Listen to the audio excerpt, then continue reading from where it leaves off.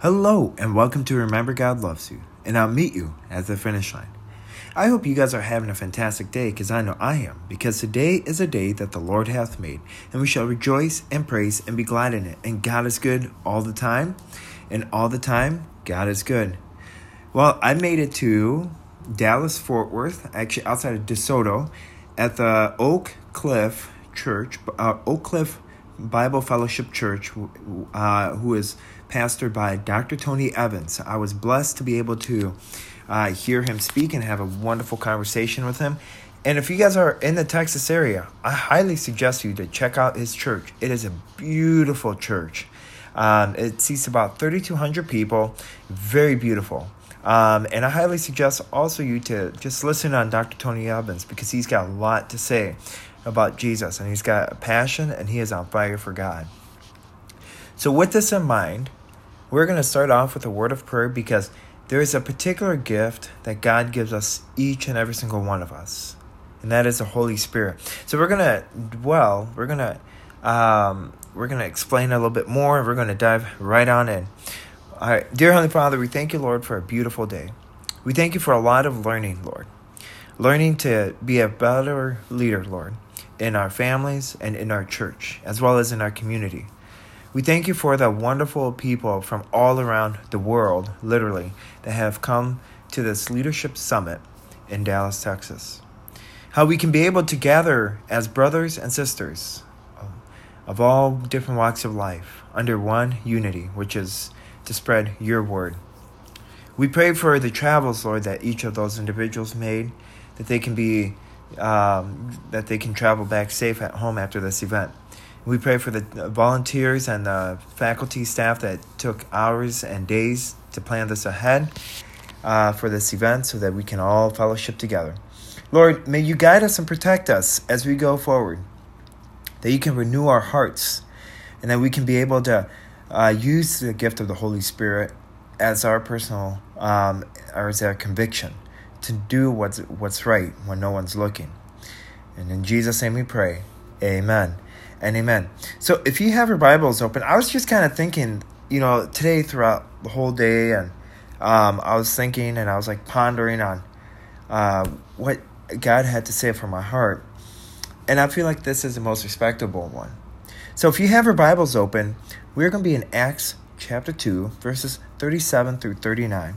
And it states, "Now, when they heard this, they were cut to the heart, and said to Peter, the rest of the apostles, Now, brethren, men and brethren, what shall we do? Then Peter said to them, Repent, and let every one of you be baptized in the name of Jesus Christ, for the remission of sins, and you shall receive the gift of the Holy Spirit. For the promise is to you, and to your children, and to all who are afar off, as many as the Lord our God will call." Amen and amen.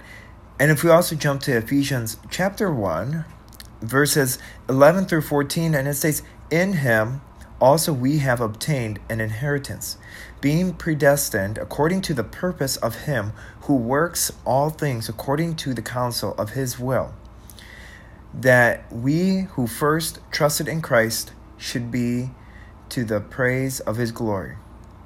In him you also trusted, after you heard the word of truth, the gospel of your salvation, in whom also, having believed, you were sealed with the Holy Spirit of promise, who is the guarantee of our inheritance until the redemption of the purchased possessions, to the praise of his glory.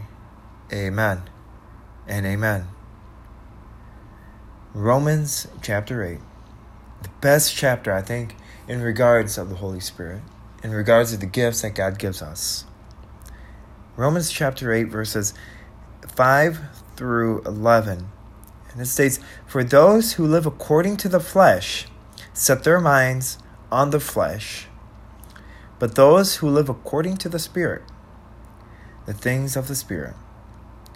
For to be carnally minded is death, but to be spiritually minded is life and peace. Because the carnal mind is an enmity against God, for it is not subject to the law of God, nor indeed can be. So then, those who are in the flesh cannot please God. But you are not in the flesh, but in the Spirit. Indeed, the Spirit of God dwells in you. Now, if anyone does not have the Spirit of Christ, he is not his.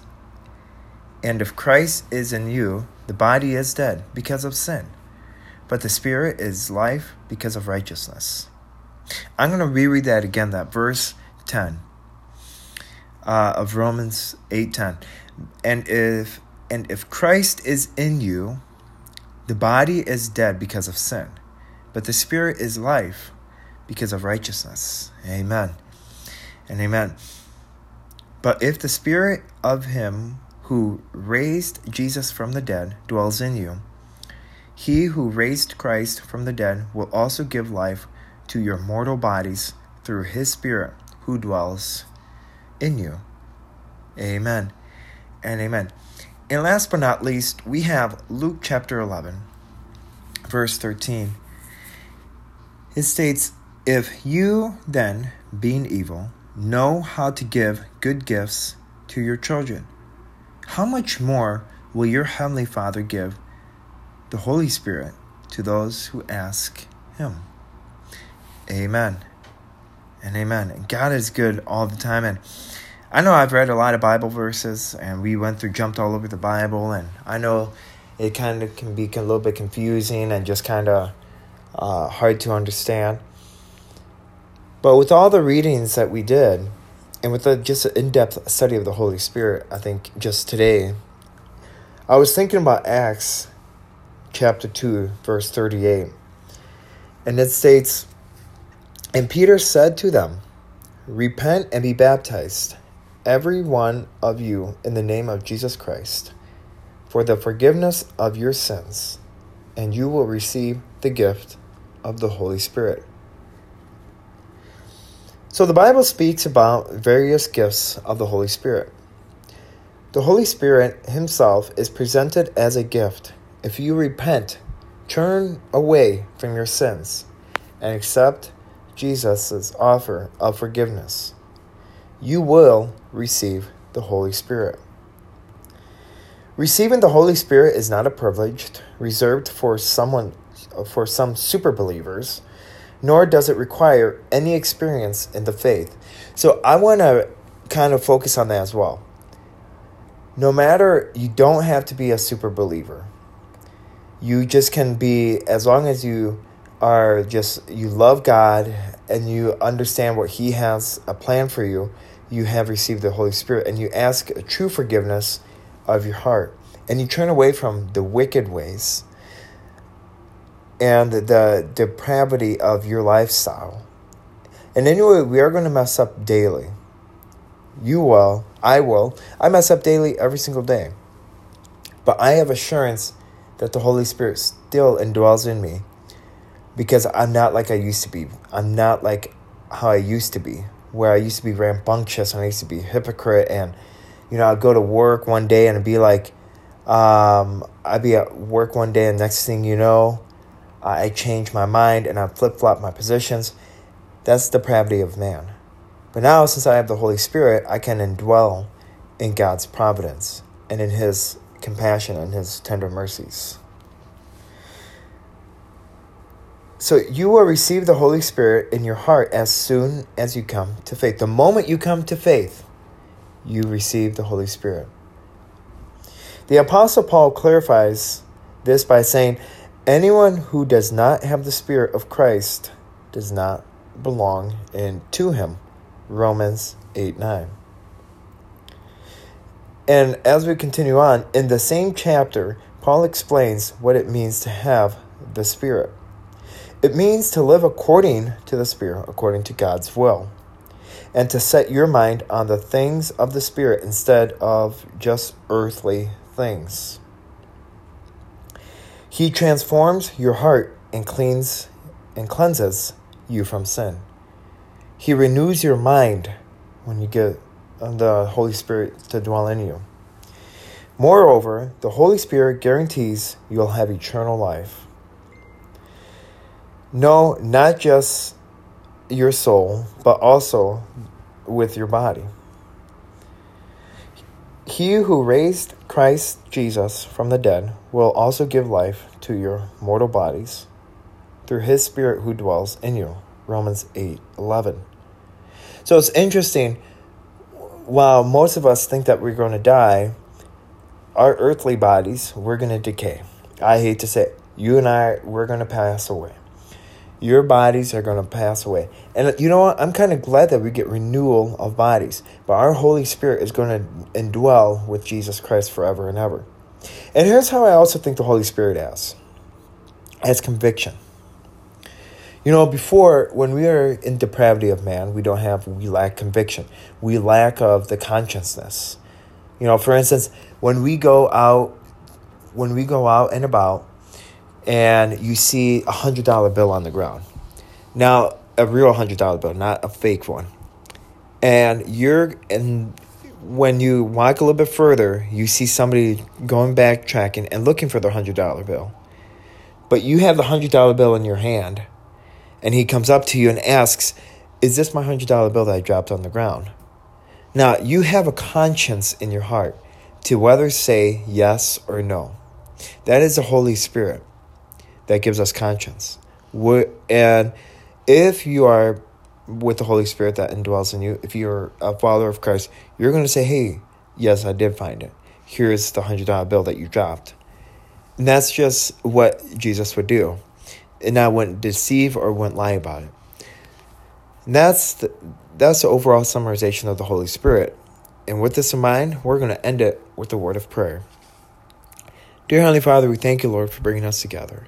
We thank you that we can just come here in reverence of you, Lord. That we just are so blessed to have the Holy Spirit to indwell in each and every single one of us, Lord. Lord, we just pray that we can just cleanse our hearts, our minds, our bodies, and our souls. Because you are a sovereign God. You are a God who loves his children so much that you sent your Son to die on the cross. You sent your Son to die on the cross so that we may be made new in the eyes of you, Lord. That Jesus may be the perfect sacrifice, just like the perfect lamb. A lamb without blemish. A lamb without any sin in his heart, with no spots. Lord, we come to you just being thankful that you truly love us. And I pray for anyone that does not know you, Lord, that they can come to you. That they may come to you in reverence. And that they can come to you in just acknowledgement that you love them. And that there is a person that loves them so much.